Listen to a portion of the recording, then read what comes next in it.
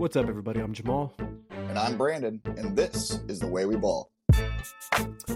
All right, everyone, put the champagne back in the cooler. It is not time to celebrate just yet. I might have gotten ahead of myself. I did not think we'd be having this discussion today, but here we are. RSL got the best of us. Brandon, why don't we get your thoughts on Houston Dynamo's 1-1 draw, which ended up in a loss after PKs with this new MLS layout for the playoffs, for the first round of the playoffs. But just give us your thoughts on that match. Frustrating, I think, is one of the best ways of putting it. I mean, to get a quick 1-0 goal on a penalty, on a putback goal, it was heavily influenced by the referee. What I mean by that is it just seemed like he was consistently blowing his whistle, and then nobody really showed up. I mean, there's not like really one big player that we can say like, oh, if it wasn't for him, we would have been blown out or whatever it was.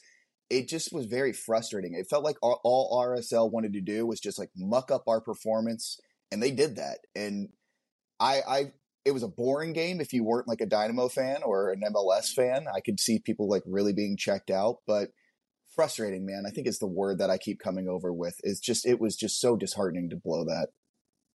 Yeah, so I took some notes while the match was going on, and one thing that I did notate was that it felt like the most uneventful game. Yeah. And what I mean by that was like there was a bunch of silly things happening on the field, but nothing of it really mattered as far as goals, as far as making progress. RSL had a game plan coming in, and I felt it was just punch Houston in the mouth. Not even like be sly about it. Just punch him in the mouth, be aggressive. That first half especially was nasty from Salt Lake. There wasn't any flair to it. There wasn't anything fancy. They just came out aggressive, like not even trying to hide it. They were very aggressive. Like you said, the ref dictated a lot of the way that match went. He could have put a stop to all that early, and he didn't. Yes. So they come out aggressive, and it was a nasty, boring first half. I will say, though, we get that PK from Escobar, and when I saw Bassi take the PK, that made me nervous. I'm not used to him missing, and I was hoping that we wouldn't have to go to PKs because the way he took that PK, the way he missed it, and thank God, again, that we mentioned on the text thread, that rebounding from Salt Lake was atrocious. I don't think I've ever seen worse rebounding on a PK. Like if you look at the replay on Apple's broadcast, it was just guys standing around. I forget number 4.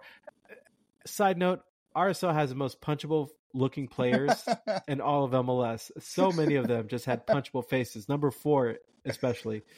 I refuse to say his name. I don't want to give him that clout, but number 4 just there, hands on his hips. It was atrocious defending, and Bassi got the rebound with no struggle at all. No. So aside from that, it was just a boring first half.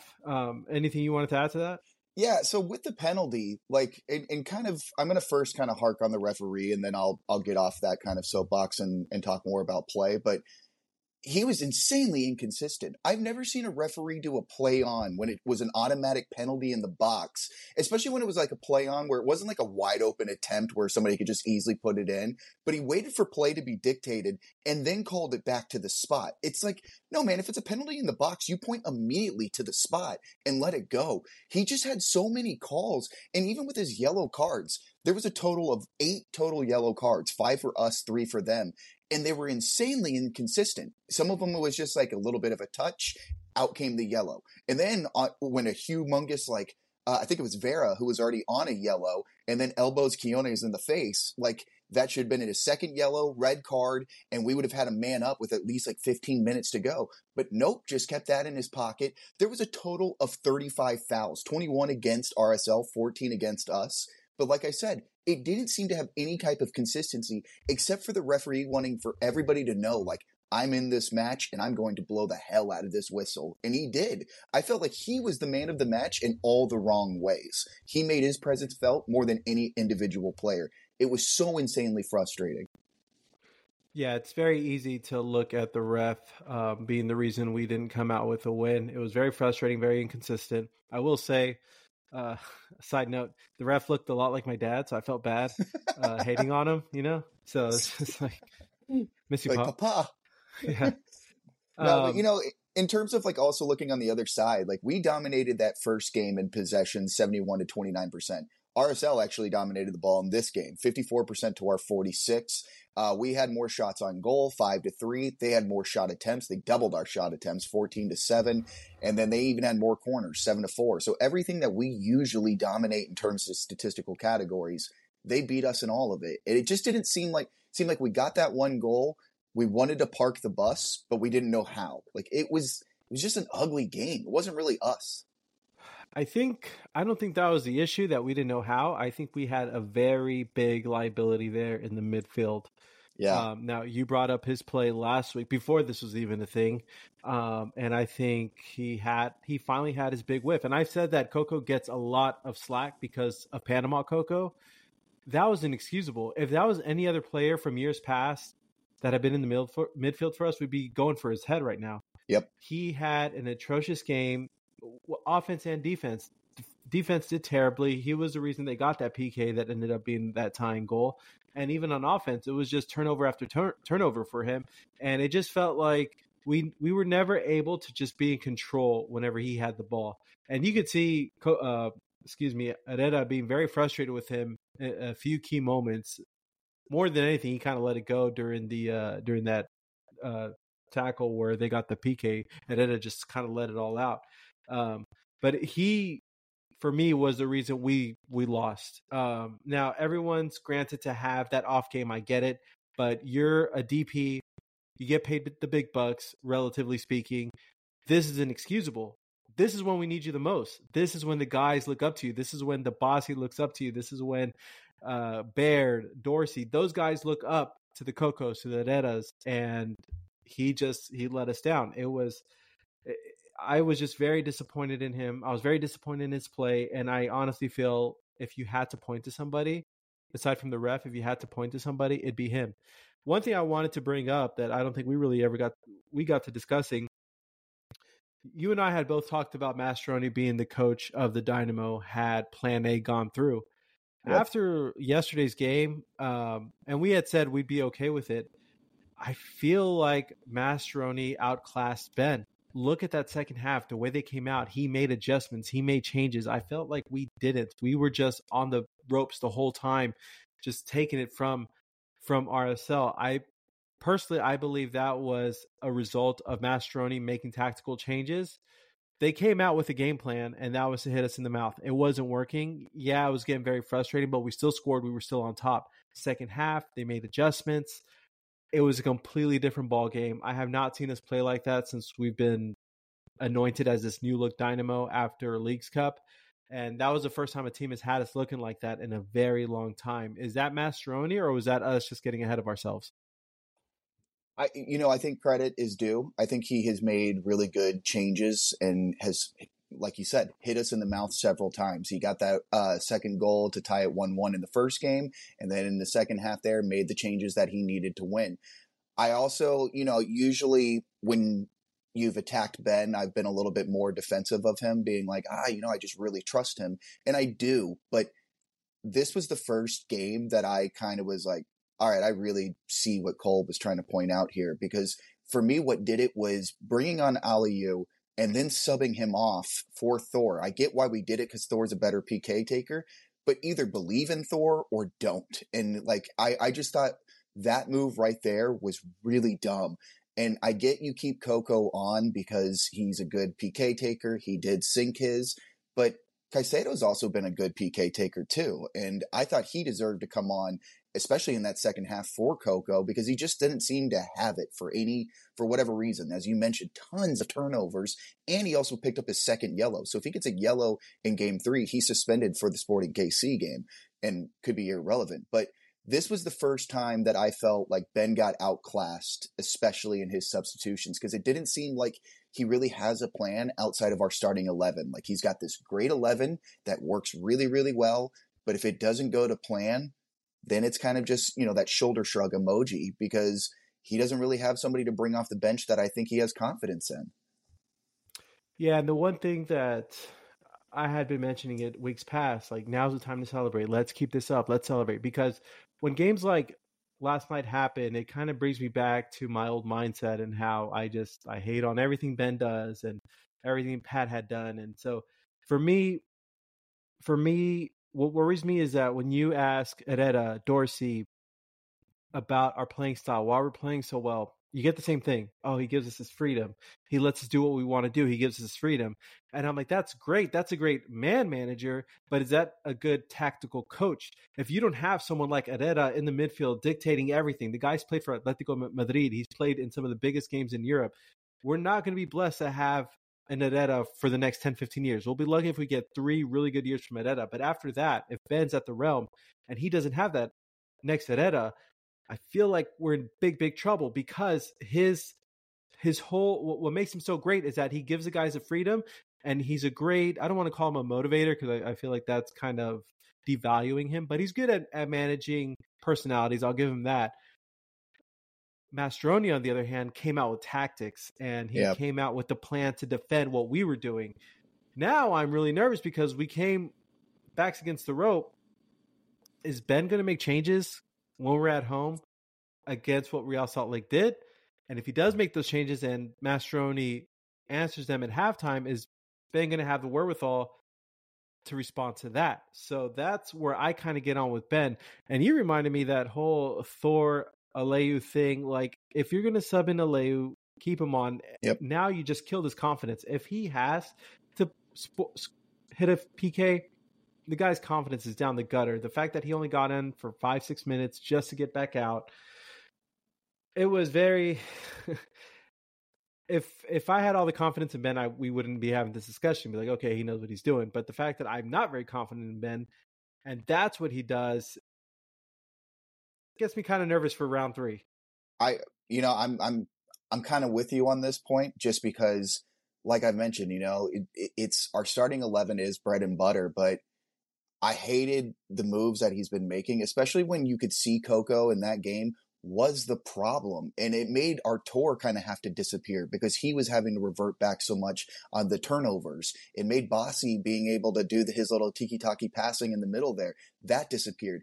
Quiones has been kind of neutered this entire game. It seems like, again, Mastroeni's done a great job of corralling his speed. I mean, there was a couple of times you could see he tried to turn it on in the box, but just couldn't. And that is something where a lot of goals have come from.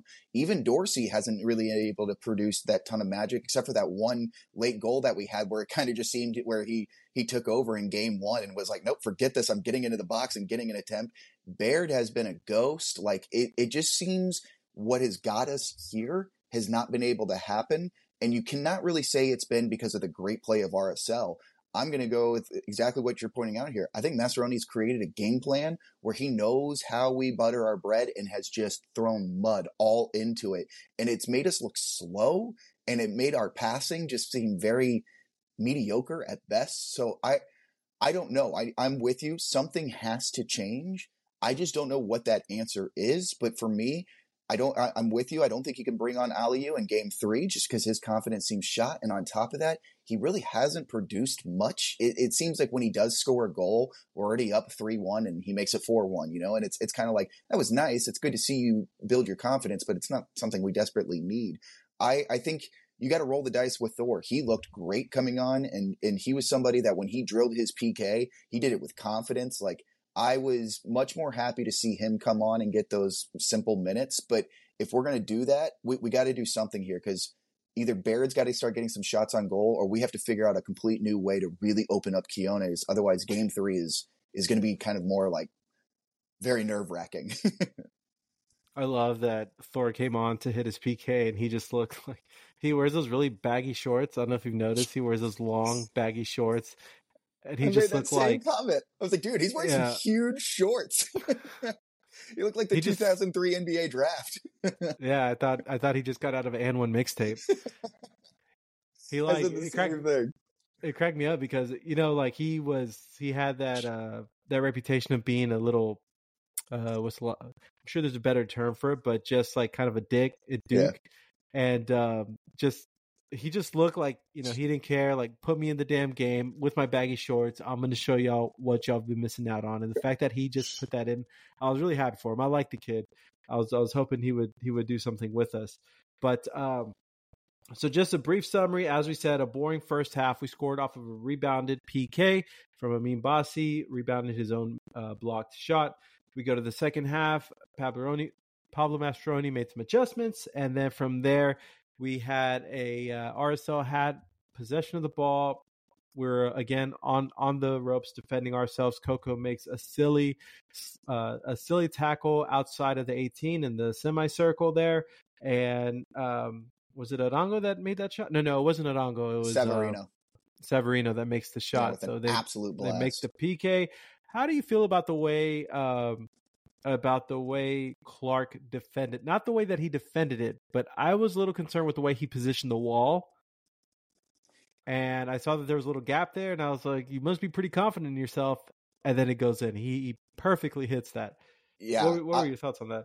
So looking at Steve Clark, like, even though he's had, I think, 13 clean sheets this season for second best, his save percentage is pretty low. It's at 69% save percentage. To flip it on the other side, McMeth, the goalie for RSL, he's at 71, and most of the averages for all the goalkeepers are in the 70 range. So, like, to me, I think it says more about how good our defense and midfield is for all those clean sheets, more so than Clark. Don't get me wrong, Steve Clark is awesome. He's made some great plays, but I think he also cost you some goals too. And I'm with you. I thought the same thing as he was setting up the wall.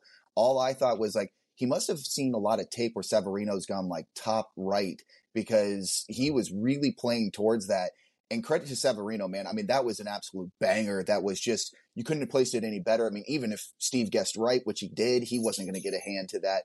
But he's even starting to be a little bit of a concern for me, and especially in PKs. I mean, he made a couple of dives, give it up to RSL. A lot of their PKs were just perfectly placed. I mean, you could have had two goalies in there and they weren't making those saves. So, like, I'm not hating on him too much, but I am a little bit concerned about how he is shaping his walls whenever there is a free kick, because it seems like he does leave himself a huge agility gap. And I mean, he's 37 years old. I don't think he has that same kind of Puma Cat expression, diving abilities as he once did as a younger man. So maybe it's catching up to him. But I noticed that same thing. It seemed like I just thought maybe he had a little bit of an edge on something, but no, he got burned bad. Yeah, and I don't want to fault Clark at all. I don't think he had a bad game, and even in the PKs, I thought he did well enough. He guessed them correctly. It was just that one thing, and that's the thing with goalies, right? You could have the most perfect game, but that one mishap, they score, and then everyone hates you. Yep. And again, he did. I was just really confused with the way he positioned that wall. I didn't know if he saw maybe something in film. I know a lot of times goalkeepers, I mean, they have stats. I was watching Ben Foster's podcast, and he was saying that he keeps on his water bottle, he has a little cheat sheet on which way every single kicker likes to kick, which side they like to kick, what's favorable to them. So I know there's a method to the madness. I just didn't know that specific scenario, the way that he positioned the box, if that was something he did with intent. But as we said, the game got very chippy. You had briefly mentioned it, the hands to the face against Quinones from number 4. Card or no card in your book? That was a card any other day of the week. I think the referee knew that Vera was already on a yellow and didn't want to, for some reason, alter it by handing out a second yellow and a red, which was... What's funny is the tackle itself wasn't that bad. It was the follow through where he officially checks him in the face, where it's like, that gets called every single time. Why aren't you busting it out now? Yeah. I was livid at that moment. Yeah, it was that extracurricular, like it was uncalled for. It wasn't needed. And it wasn't the cleanest of tackles, but it was still, I could see him not getting a card for that or not even stopping play for that. But the extension to the hands to the face, that's a card any day of the week. And like you said, I felt like the ref was more afraid of the repercussions he was going to face had he affected the game. But, I mean, you're not there to worry about what might happen. You're there to call the game as it happens. And so I don't know how he misses that. With some of the other calls he was making, I don't know how do you miss that specific call? And I felt like everyone on Twitter pretty much agreed from what I saw. And on top of that, like, I even, the Coco foul that led to the free kick goal, like, it was a little bit soft, but I mean, I get making that call. But if that's a foul, then somebody getting elbowed to the face is definitely a foul and a color as well. So it was just a little bit shocking to see that, especially when he he was quick to go to yellows. Like he gave Steve Clark a yellow for time wasting. He gave Bossy a yellow, Dorsey a yellow, and Svetchenko a yellow, and then Coco as well. That's his second. But like it seemed like we got yellows very quickly. Svetchenko's yellow, that was a legit yellow, man. He took the hell out of that guy, and I loved it. But it was, I think that was just a frustration foul from him. But it's no different. If it's malicious, it's a card. And if I was Quiones, I thought he should have been a little bit more livid. I thought the players should have gotten a little bit more up in his face about it, because that was a dramatic moment that the referee just missed out on. And it in the end, it could have cost us. Who knows? Or it would have led to PKs and exactly what we got. But at the very least, Vera would have been suspended for the next match. So, I mean, any leg up we can get. Which eventually led us to our PKs. So with the new, and I'm sure if you're listening to this, you already know the format, but with the new format, the games don't go into overtime. They go straight to PKs. So first off, how do you feel about that format before we dissect? I guess when we're like in the MLS playoffs, I would rather at least a little bit of extra time. Maybe even if it was 10 minutes each for like two halves. But to just go straight to PKs makes it better for like Leagues Cup or US Open Cup. I like that more. But I don't know. A game like this, I would have liked a little bit of extra time. So it was just kind of a bummer. But I also get what they're trying to do. And so then that led to our PKs. How did you feel about the PKs we took, and how did you feel about Real Salt Lake's PKs? Dude, Bossy's I could have gone and done that. That was really, really bad. Like it just reeked of no confidence. And then when they were looking to say maybe if the goalie like jumped off his line, I only think they thought that because the take was so bad. It was wretched. Everybody else looked great. I mean, they came up there and smashed it home with confidence. I know we mentioned it. Thor's, he looked really good in it. His baggy shorts just walked up there and he smashed it home. I was fired up about that. RSL had some that were just, I mean, you can't even do that playing video games. They were putting it in top corner. They were so lucky they didn't catch crossbar or blast one over. Like, I honestly think if they did that again, nobody's making those like they did. Like, they really lucked out. And it wasn't on Clark. He guessed right a lot of the ways, but even if he got a hand to it, they were just smashed so hard that they were going in. Two of those I felt like were savable. Three of those, I don't care who you put him back there. Put Oliver Kahn back there. They're not saving those. The one thing that last kick, our buddy Diego Luna was taking it. I joked with you guys. He looks so like, I know what I want to say. He doesn't look like the brightest bulb in the lamp, and he looks like he just has no emotion. Like he's not bright enough to have emotion. So I remember thinking like, well, they mentioned his age, and I was just like, most kids would be nervous in this kind of predicament, but I was like, this guy, he's not bright enough. And I'm sure it's the tattoos, and not the tattoos, but it's the hair, the hair with the neck tattoos. Like, yep, he gives off this image. And I was just like, yeah, this guy's heartless. He's soulless. This isn't going to phase him. And sure enough, he just daggers it right above the crossbar. Like you said, any inch further up, it's in the crossbar. So I joked with my lady companion, and I was like, Diego Luna's hair looks like the hair you get from like Party City for a Halloween costume. Like it looks like he shows up on the hood of a 1987 like Pontiac Trans Am, or he's like a roadie for like Whitesnake. Like that guy he looks like from a different time, dude. But I'm like you, I love him. I mean, that little mini Fred with legs, but yeah, you're exactly right. His placement was perfect. Nothing was going to stop that. But again, it was frustrating. Yeah, it's either Rhodey from Whitesnake or the Little Leprechaun movie from back in the day, like the late 90s. Like Leprechaun in the Hood and stuff Leprechaun like that. in the Hood, yeah. Leprechaun in Salt Lake City. I mean, dude, that's 100% spot on. It was just, he's from a different time, but... I was thinking about this. Better mullet, him or Clark? Oh man, Clark is starting to look more like he's like going Australian, like he's just going to throw on some khakis and dive on crocodiles. But I think with Diego Luna's head, it's just so big that like it makes you laugh, because you're right. It looks like the hardest thing he has to do is read. I think they call him what do they call them? Bogans, I think, out there in Australia, like those like really like bogan. The thing is like if I see Clark riding down Montrose or like or the Heights, I'd be like, oh, okay, he's a hip dude. Like, yep. If I see Diego Luna, on the other hand, I'm walking the other way. So I was expecting him to like take scissors and cut off the sleeves of his jersey, and just be like walking out there like just a jean jacket on underneath or something. Like it's so funny, man. He cracks me up. He's not your stereotypical looking soccer player by any means. Joe Dirte. Alrighty, so then that led to our game 3 back at the Shell. We were playing another playoff game had we won, because Kansas City won their matchup against St. Louis. But now we have an extra game at the Shell. So with that being said, we will be playing this Saturday, 5 o'clock, I want to say. Yeah, I forgot the time. I need to look it's either again. 3 or 5. The last I saw was 5. So be there, be early. It's a Saturday, folks. I know the last game was kind of hard. It was a Sunday, but it's Saturday now, so we can party when we advance to the next round of the playoffs right after at Pitch, at Eighth Wonder, wherever you like to have your after game drinks. So let's make it an event. Let's make it a great time, and we need to be there. We need to be that 12th man, so to speak, for the Houston Dynamo. Again, it's easy to be upset because of what happened yesterday, but they've given us a lot to be excited about. They've given us a lot to be happy about.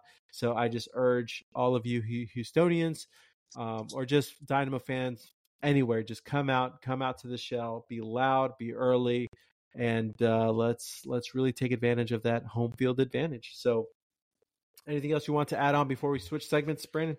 No, that all I know for the match is it's going to be like mid 80s, so not Salt Lake weather by any case, and it also could be a little bit rainy. So I think both of those could play into our hands there. So like you said, just show up, bring a poncho, and let's rock. Nice. So Brandon, why don't you just give us a quick update on what's happening around the league and the playoff picture? Yeah, so looking back at all the other games here, we'll first start with after us. It was Columbus and Atlanta. Both of that has been a very interesting matchup because Columbus came in with the most goals scored and Atlanta's second. Now Columbus won 2-0, and believe it or not, Atlanta's only won one game on grass all season. So goes to show how dominant it is like when they play at home and how important it is for them. Columbus 2-0, they took advantage of that, showing why they were so stellar, but also not surprising. And then Red Bulls and Cincy, Cincy was leading 1-0 in that. They tied 1-1 at the end of regulation. Then it went to penalties. They won 8-7 in penalties. And that's also where we learned, too, that MLS has made the decision that all the penalties will be taken at the supporter section. Because if you didn't know, you could hear the Twitter video when the referee's telling him, he's like, it's already been decided by the MLS. I found that pretty funny. But since he dominated the penalties there, winning 8-7, they celebrated hardcore in front of the Red Bull fans, but they move on. And then Dallas-Seattle, that was a devastating one for Dynamo fans, but the only good thing is now at least both of them have to play an extra game. Frisco winning 3-1. Dallas scored 2 goals in the first 18 minutes, and then Jordan Morris in the 48th at least made it interesting. And then finally O'Brien in the 89th put that game away. It wasn't really that close throughout. I mean, yeah, it was 2-1, but Frisco kind of had that in hand.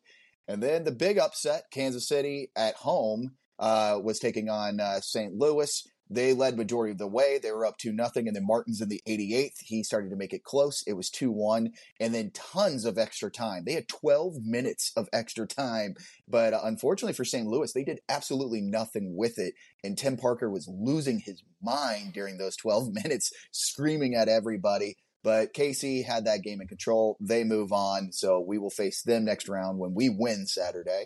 And then finally, Vancouver and LAFC. LAFC had won their home match, and so they were in Vancouver. They won 1-0 in a pretty boring match. Belonga hit a penalty in the 24th minute. And then I'm sure everybody has seen it on Twitter now. I was freaking out. What the hell was the referee doing at the end of the game there? He literally took out a Vancouver player at like the top of the box. It looked like an NFL football hit. That had huge ramifications in the game. I was absolutely shocked about that. But either way, LAFC now moves on. They'll take on the winner of either Frisco or Seattle. And then finally today, as we record on Tuesday, Atlanta and Columbus just played. Atlanta just dominated 4-2 there and at home. So now it will be a game 3 going back to Columbus. And currently Nashville and Orlando are playing. When we first started, Orlando took a quick 1-0 lead. They're up 1-0. So if Orlando can win that, they move on. They're up 1-0. It's currently halftime. Man, that Vancouver game, if I was Vancouver, if that was Houston in that position, we're already complaining about the refs. Could you imagine being in that situation? Like, that was just the most frustrating thing. Like, just stop, dead ball, stop the play. Like, I forgot who it was, but he had a clear path to kick the ball. That was a decent shot if he could get it off. And yes. yeah, ref just Dude, completely. I mean, he was in range to like put something on goal. I've never seen it. Looked like the referee sought him out. Like it was just so. I've never seen that. I've never seen a referee just straight up level him. I mean, it's not like both of them fell. It was literally like a safety laying out a wide receiver and standing over him. I was shocked. I immediately sent it to our group chat of like, what the hell was the ref doing, dude? He just blew up that player. So, I mean, I'm with you. If that was us, I would be torching the stadium, man. I would have been absolute furious. Kind of looking forward now, a little bit of segment that we've been trying to talk about here is adding in some betting, because that is one thing that I've been doing quite heavily in these playoffs and especially throughout the MLS season. I've had a little bit of luck with it. And if our friends over at MyBookie are listening and they'd like to sponsor these segments, we are definitely happy to do so. So currently, this is Tuesday. I looked up the lines for today. Obviously, as the week goes on, money will move. But let's start with Wednesday's game, New England and Philly. I primarily like to look at money line, usually, unless like the goal difference is tremendous. In this case, money line for New England at home is plus 132. For Philly, plus 188. So I like Philly's chances in that. They've already won in New England before. So at plus 188, heck yeah, I'm taking that. And the over 2.5 is plus 100. Under 3.5 goals, minus 160. If I'm betting overs and unders, I'm probably going to take the under or the over 2.5. I think Philly wins like 3-1, 2-1 or something like that in that case. So in terms of if I had to bet one or the other, I would take Philly money line plus 188 and the over. Friday, Seattle and Frisco. Looking at money line there, Seattle is definitely heavily favored at home at minus 145. Frisco on the road, plus 380. So if you're a real big believer there, that's a huge turnout at plus 380. The over-under in that, plus 2.5 is plus 100. So that is something I also might look into. I need to see how many goals Seattle scores at home. But again, a lot of goals have been kind of scored there, and especially 3-1 at Frisco, the over 2.5. I kind of like that one. And then finally, Saturday for us, the only thing out is the money line. We are favored heavily at minus 147, RSL at plus 360. So if you're looking there, this might be something that nice to parlay. If you're somebody like me, I tend to like to parlay matches. So I'm looking at parlaying Philly and Seattle money line to win. You get plus 387 odds on that. So that's good money for two heavily favorites at Philly on the road, but Seattle at home. Again, that's plus 387 if you parlay that. But if you're somebody that likes to trilay and you want to put in Philly, Seattle, and Houston, that's plus 718. So you can get some fat money on that for betting a little bit of heavily favorites there. So for myself, the heavy things that I'm laying money on, and again, I don't want to take anybody's crap if they lose money, but this is at least where I'm literally putting my mouth where my money's at. I'm going to be parlaying Philly and Seattle at plus 387. And by I'm going to, I already have. And I've bet that. And then I'm also looking at betting the over in Philly and Seattle and parlaying that with the over for Seattle and Dallas. So those will both give you about plus 200 for that. So good money, it can be made there. So if you're somebody that looks to bet or just wants to make the MLS playoffs a little bit more interesting for yourself, get the MyBookie app, throw in like a $50 deposit, and you can have, they'll usually match it automatically there too. So they give you some free money to play with, and it just makes the games a little bit more fun. I'm not somebody that lays like huge money down on it. I usually just do like $10 a game, but I originally started to kind of pat myself on the back. I put $50 deposit in, and I made my thing where I was only going to bet $10 for like the games I bet, and I ballooned that 50 into 350. So it worked out a lot for me in this MLS season, just doing simple small bets. So for those that are looking to like a little bit of cash, maybe roll the dice and see what you can get home. I have a futures bet on Dynamo winning it all.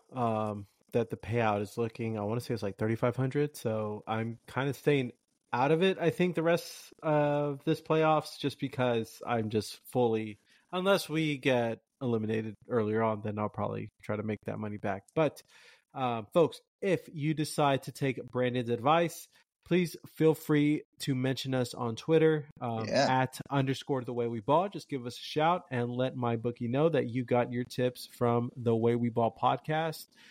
We don't want any percentage of your winnings. We just want the shout out so that we can talk to my bookie and be like, hey, throw us a freaking bone here. So give us a shout on Instagram or Twitter _ the way we ball, and just let us know what did you end up going with, parlay, futures, and just, chop it up with us and let us know how that goes for you. And especially if you get a bad beat in one of these MLS games. Like, for instance, I got a bad beat in the Dynamo RSL game when they scored that free kick. So, like, that screwed me. But I know those always sting. I'm here with you on that. And like you mentioned, betting makes it fun. I know everybody likes to do it now these days. And if they have something going and they have some good advice too, especially prop bets. I'm somebody who usually doesn't do prop bets, but if you're good at it, definitely hit us up on that, and I'll join you in those ventures. That actually might be a cool segment. We'll find a prop bet every other game and just try to see who's down to throw in on that with us. So we're getting ahead of ourselves here, folks. Brandon, before we wrap things up, we have a little segment we wanted to introduce, and that's how we'll end this week's episode. Yeah. So we're going to do a thing where it's kind of called ball in or ball out. And so if you're ball in, you're for it. Ball out, you're against it. So let's start with the first one here. Ball in or ball out? Starting Seba over Coco. Jamal, I'll let you start. That one, I am balling out. I know Coco had a terrible game. I'm not even going to sugarcoat it. It was a terrible game. But I think it's just too crucial of a game to make a switch like that. I would sub him in much earlier. I mean, we didn't even get subbed in. What am I talking about? I would sub him in as early as the second half. But as far as to start the game, I'm balling out of that idea. So I'm going to go opposite of you. I'm going to be ball in. And the reason why I would like to start Seba over Coco is I think that at least allows us to have a strategy for the second half. If you remember when we played Frisco, you came up for that match. We subbed in Coco and Quiones in the second half, and we've looked lightning fast, so much more alive on the ball. I think putting him in second half right now, especially with how he's been kind of playing and a little bit of struggling, I think that gives us a little bit of energy, a bigger boost. So I think Coco needs it. I think we need it. And on top of that, I think Seba deserves to start, especially with how good he is at setting up the passes. So if we can get a quick 1-0 goal and then bring Coco on later, it adds more pressure. It doesn't force us to park the bus, which I think is a little bit out of our comfort zone. I think we play better when we have that tiki-taka style going on. So ball in, man. I'm definitely down for Seba starting and bringing Coco on in the second half just because it gives us a better game plan. I feel like that's going to be a controversial take. I might have to clip that and throw it on the TikTok. I'm here for it. Just to get people talking, get the people going. What's next? All right, ball in or ball out? Thor playing over Aliu. You ball in or ball out on Thor playing over Aliu? Oh man, I'm not just balling. I'm balling out of control. I'm totally in for that, man. Aliu has not done anything that'll make me warrant fighting for him to play some more. Like, he plays and he gets in, and I think we talked about it last time that he subbed in. I think he's just so chaotic out there because of his speed. I think that's all Ben really has going for him. But Thor, we've talked about this before. The guy has cojones. He'll turn around and just shoot it no matter where he's at. He has that Diego Luna thing we talked about where he's just so, I don't want to call him dumb, but so arrogant that he just doesn't have any kind of well, I shouldn't do this, or I shouldn't be able to do this. The arrogance just fills that kid up, and he'll take a shot from anywhere. So I'm ball in. I think we need it. I think we need attitude like that going against a team that's literally bullying us on the field. I'll take a little arrogant blonde kid from Duke playing in that game. Yeah, I'm right there with you. Ball in on Thor getting to play. I think he's earned it. The fact that he has been pushed further down this bench and then is finally getting called on in the playoffs and has not made a stir about it. You haven't heard anything in the headlines. He hasn't caused any problems in the locker room. And then he goes in there, scores that PK goal. I think he deserves to play. And not only that, I think he deserves to get more minutes. I know a lot of people don't really love how he's not like somebody that will get back or play officially Ben style, but I'm 100% with you. He's just somebody that pulls the rabbit out of the hat and scores these goals where you're like, oh, Thor, what a strike. Or he can actually head the ball. So if we get these corners, him getting a head on the ball is something that I'm here for. Aliu is a project. I think he needs more time. I think he can be a good striker. He's still 22, so he's a young guy, so he can develop into something. But I think as of right now, if you're going to play Thor in a PK situation, pull him off in playoffs, he deserves to get minutes on that pitch then. We talked about this, and maybe you can remind me. Again, no secret, I'm not the biggest Pat guy. I feel like a lot of our more successful signings were after we signed that analytics company. Was Aleu a signing after, post, or pre-analytic company? I'm almost 100% sure it was after we got the analytics because we got him pretty late. I know we brought him over from Euro, and then he came on, and he looked great to start. Like he was electric, getting a lot on the ball there. But then now he's just sputtered. He's done the opposite of what Keone's did. Keone's looking a little bit sputtering, and then came alive. Aliu came alive, and then now is sputtering, in my opinion. So like I'm almost 100% sure it was after the analytics. Yeah, I remember when Aleu first came down, I was really excited because he did everything great but finish. And I remember thinking, Yep. well, it's a new league. He just needs to get his feet under him. And that's something that comes along the more you play, right? Yep. Where, like, yeah, you said he took that reverse pill and he's sputtering right now. I'm really curious to what those analytics, Aleu's analytics, what story they told to Pat and Co. For him to be on this squad. Because, again, he's a menace. He's fast. He's big. But he doesn't do anything great, and I wonder what the thought process was as far as the analytics in Aleu.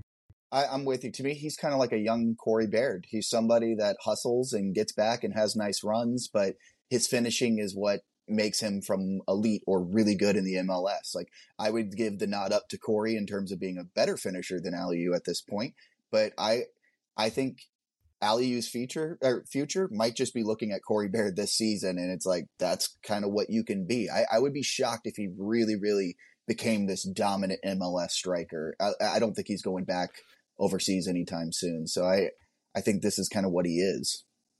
Agreed. What do we have next? All right, ball in, ball out. Subbing out Steve Clark for PKs. I saw he got a lot of crap on Twitter from some people, but we talked about it. 3 out of those 5 shots were unstoppable. Put prime Buffon there. It's very difficult to stop those shots. So I'm going to say he didn't do anything for me to get subbed out during the PK. I mean, Tarbell, performed during Leagues Cup, or Open Cup, excuse me, but I'm okay. I'm ball out with subbing out Clark during the PKs. So I'm going to go shocker here, and I'm going to say ball in. And the only reason why I will say this is because I'm with you. I think Tarbell was awesome at PKs in the Leagues Cup. And just the only reason why I'm okay with it is because Steve Clark's 37, and I don't think it hurts his confidence. I think he's such like a pro's pro that he would understand why he's being ruled out because he knows he's better keeper for game magic. Like he's better at that quick reaction, pulling that save out where you didn't expect it to come. I think he knows his probably Achilles heel is when it comes to PKs. So if you pull him out and then you put him in the next game, I don't think he sulks. I don't think he has a problem with it. So that is the only reason why I am okay and ball in on pulling Clark out for PKs. When we were going to PKs, I had that in my mind. I was thinking maybe we put Tarbell in instead of Clark, but again, he didn't do anything that I feel like he deserves to be benched. They were just stupid shots, and I don't think those guys have that in their bag if we were to go again to a PK shot. Not like that, not the way they were hitting it. So no, you're right. Like he didn't do anything wrong. Like I'm not saying like, oh my God, he was the problem or he should have made those saves. I just think that he understands the situation and knows that Tarbell's better at saving PKs, and that's not a bad thing. I mean, a pitcher can go 8 innings and get pulled for Mariano Rivera in the 9th, like there's a reason why you can have a closer. I think Tarbell could be our quote unquote closer for PKs, and Clark would be fine with it. And I think we'd be okay with it. I think I don't have as much confidence in him in PKs as I do in the game time. So I'm ball in on him being subbed out for that, for only that reason. All right, our last one. This got a ton of good traction on our social here. Ball in or ball out on signing Chicharito?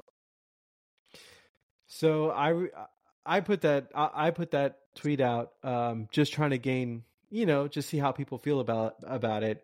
I don't know if I led people to believe that I felt one way or another about Chicharito.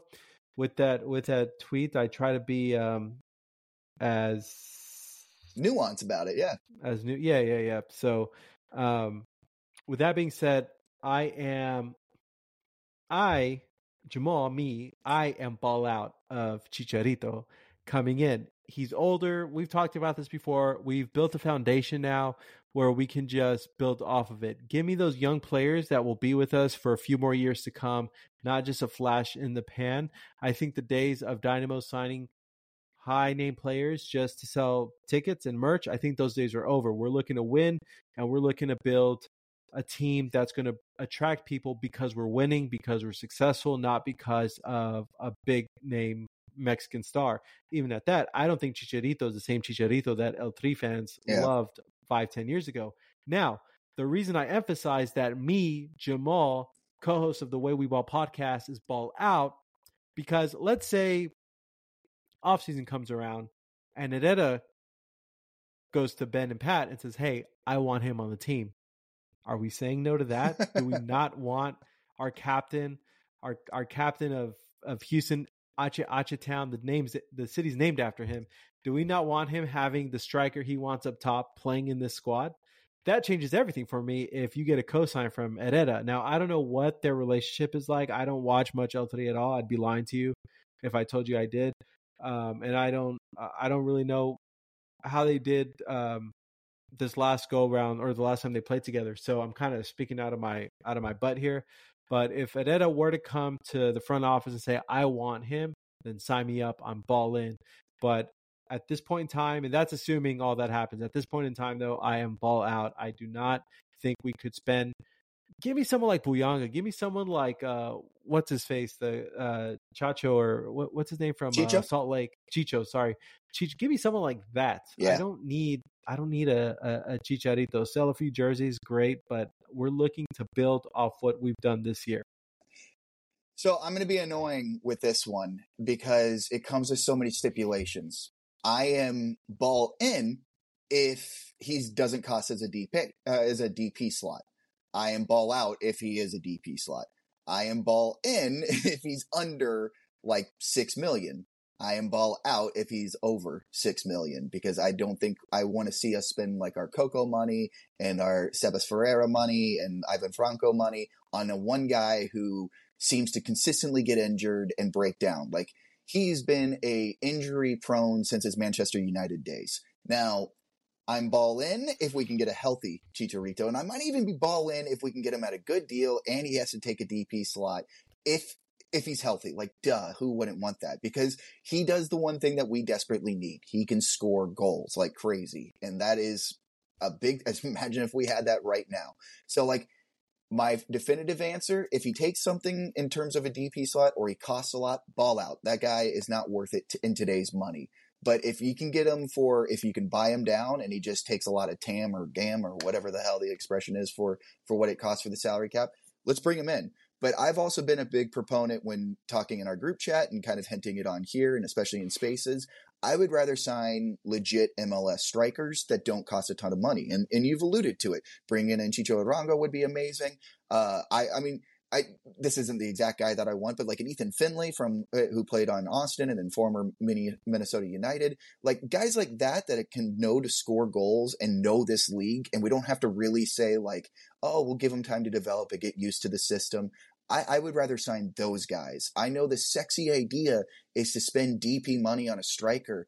I just don't think you need to do that in the MLS to get a guy who scores a ton of goals. I would rather use like the DP slots on midfielders and wingers. And hell, I mean, even Sedetchenko's made me even think we might even be able to use it on center backs. I would rather not. I would really rather pack in the midfield and wingers for DP money than spend it on a guy who can just do what Corey Baird does and get 10 goals And that's good. I mean, if you look at Corey's stats and you got that from our DP striker this year, we would say that guy was worth the money. I just don't, when it comes to Chicharito, he's just too injury prone for me to trust him. If he's healthy, it really does change it. So as of right now, I'm ball out on it, but I'm with you. If Hector wants him, okay, I can buy into it. If he's healthy, I can buy into it. But if we overpay, then to me, it just signals that the front office just wants to sell tickets, sell jerseys, and drive up our season ticket price. I will say, to his credit, Galaxy, they're a mess right now. And he does not, Chicharito's somebody that needs someone assisting him the ball. He's not going to create his own shot. So it could be beneficial to him. I don't think that's the player that Ben wants either. But it could be beneficial playing with a Herrera, playing with, let's assume Coco, someone that can get in the ball. Because LA, they're kind of reminiscent of what we were before, new look Dynamo. So he has not had a ton of help. But again, the injuries do play a part. He reminds me a lot of, speaking of strikers that people clam for, that's always hurt, Mauro Manotas. People always want to bring him back home. The guy's always hurt. He's hurt again. If you had this chance between those two guys, I'm going Chicharito. I hate to say it because, Mauro was there when we needed somebody, and he was putting in goals for us, and he has that iconic goal against Portland, but Chicharito brings something that Mauro doesn't. That's jersey sales. That's name recognition. At least we get that out of him if you're going to go with an injury-prone guy. Herrera's familiar with him. We have guys that know how to play with him. So if you want to harp on bringing back old players, I'd rather go Chicharito. But the whole point of the game, ball in, ball out. I am ball out on the idea of Chicharito. Give me someone younger. I'm okay with staying in the MLS. I'm okay going outside of the MLS. I just want a guy that can grow with this team, grow with this foundation that we've built for years to come. Yeah, I know, like, a lot of transfer news. Even for the past 5 seasons, the sexy thing has been is Robert Lewandowski. He's looking to leave and come to the MLS, and it's like I don't think that's a realistic guy for us to land. To be honest with you, I see him probably going LA or New York or Chicago markets before he comes here. That's Chicago. Yeah, that's been the sexy one for him to go to. I think a sneaky pick that we could pick up is, again, if we want to go old Dynamo player, Christian Ramirez. He's got 8 goals for Columbus and he sits on their bench. Do I want him? Not necessarily, but do I think it's a guy that would be a better plug and play over a Chicharito? 100%. But I think the big thing here is right now, you and I agreed, we're ball out on him as of right now. I loved the post because that really did get people talking, and a lot of people were washed, or they're like, no, he's a locker room cancer. And it's like, yeah, you can say that, but with this team, it would be tougher to be a cancer with this team because they're so well knit and close and actually like each other that you're going to fit in before you fit out. And I think a guy like him, it might rejuvenate his career to actually be around guys like this in our locker room. So I'm not against it. I'm really not, but I'm here if it's the right price. I do not want to overpay for him because I just know that that's what the front office wants to do, because I feel like all they want to do is jack up our prices. Yeah, and you made a point about that too. Do you think Columbus lets go of Artur if they knew what he was going to be playing this season? There's gems out there. Sometimes guys just need to change the scenery. They just need a lot goes on outside of the field that we don't know about. And so, Artur, prime example, we gave the guy a chance down here, and look, one of our better players, if not our best signing of the offseason. So sometimes it could just be, yeah, that's another one. By the way, we didn't really talk about it. For me, it was between him or Sviatchenko for man of the match. The big baller of the match. See, for me, the big baller of the match. For me, my big baller was Thor. Just because to come off in that moment, and not only was he wearing the big pants, but just I was so happy to see him drill that PK, and the way he did it with such confidence and he put it away, that fired me up. I was just like, all right, man, you deserve your minutes. I think you put Aliu on the bench now. He became my big baller of the match for just the way he did. But you're right. I think Sachenko as well is also another good call because he was huge back there. He always is. He had that one, I don't know if I took a note. It was sometime in the second half where he just drove the ball from midfield. I don't know if you recall. And he just outpassed Quinones. But it would have been a nice breakaway had he gotten it to him. But yeah, Sviatchenko showing some glimpses of magic out there. But yeah, that's about it. That's how we'll wrap it up, folks. Saturday at the Shell. Be there. Be early. Be loud. Get drunk. Just do something, please. We need rowdy. it. Be rowdy. We need the help. The guys need the help. It's it's frustrating that we're in this predicament. I wish we'd have wrapped it up yesterday, but this is what makes the sport so fun. This could be a heartbreak, or this could be one of the most memorable Dynamo games that we've had in a very, very long time. So get out there and support the guys in orange. Brandon, do you have anything you had to say before we wrap things up? No, I'm with you on this. Like, it does suck that we have to play this third game, but to me, where we've struggled with attendance, this can help in the sense that we can pack in another game. If we win it, it's going to be people more incentivized to come out for Sporting KC. And if we can keep this rolling, it just allows for momentum going into next season where a lot more people are excited to come out. So this starts with us being on Saturday. Don't let the weather deter you. Get out there, cheer on the guys, because this could be like a rolling type of wave here where if we can keep on winning, we can keep bringing people out, and we will completely change the culture of that stadium. Well, that's how we wrap things up. For the Way We Ball podcast, I'm Jamal. And I'm Brandon. And this is The Way We Ball.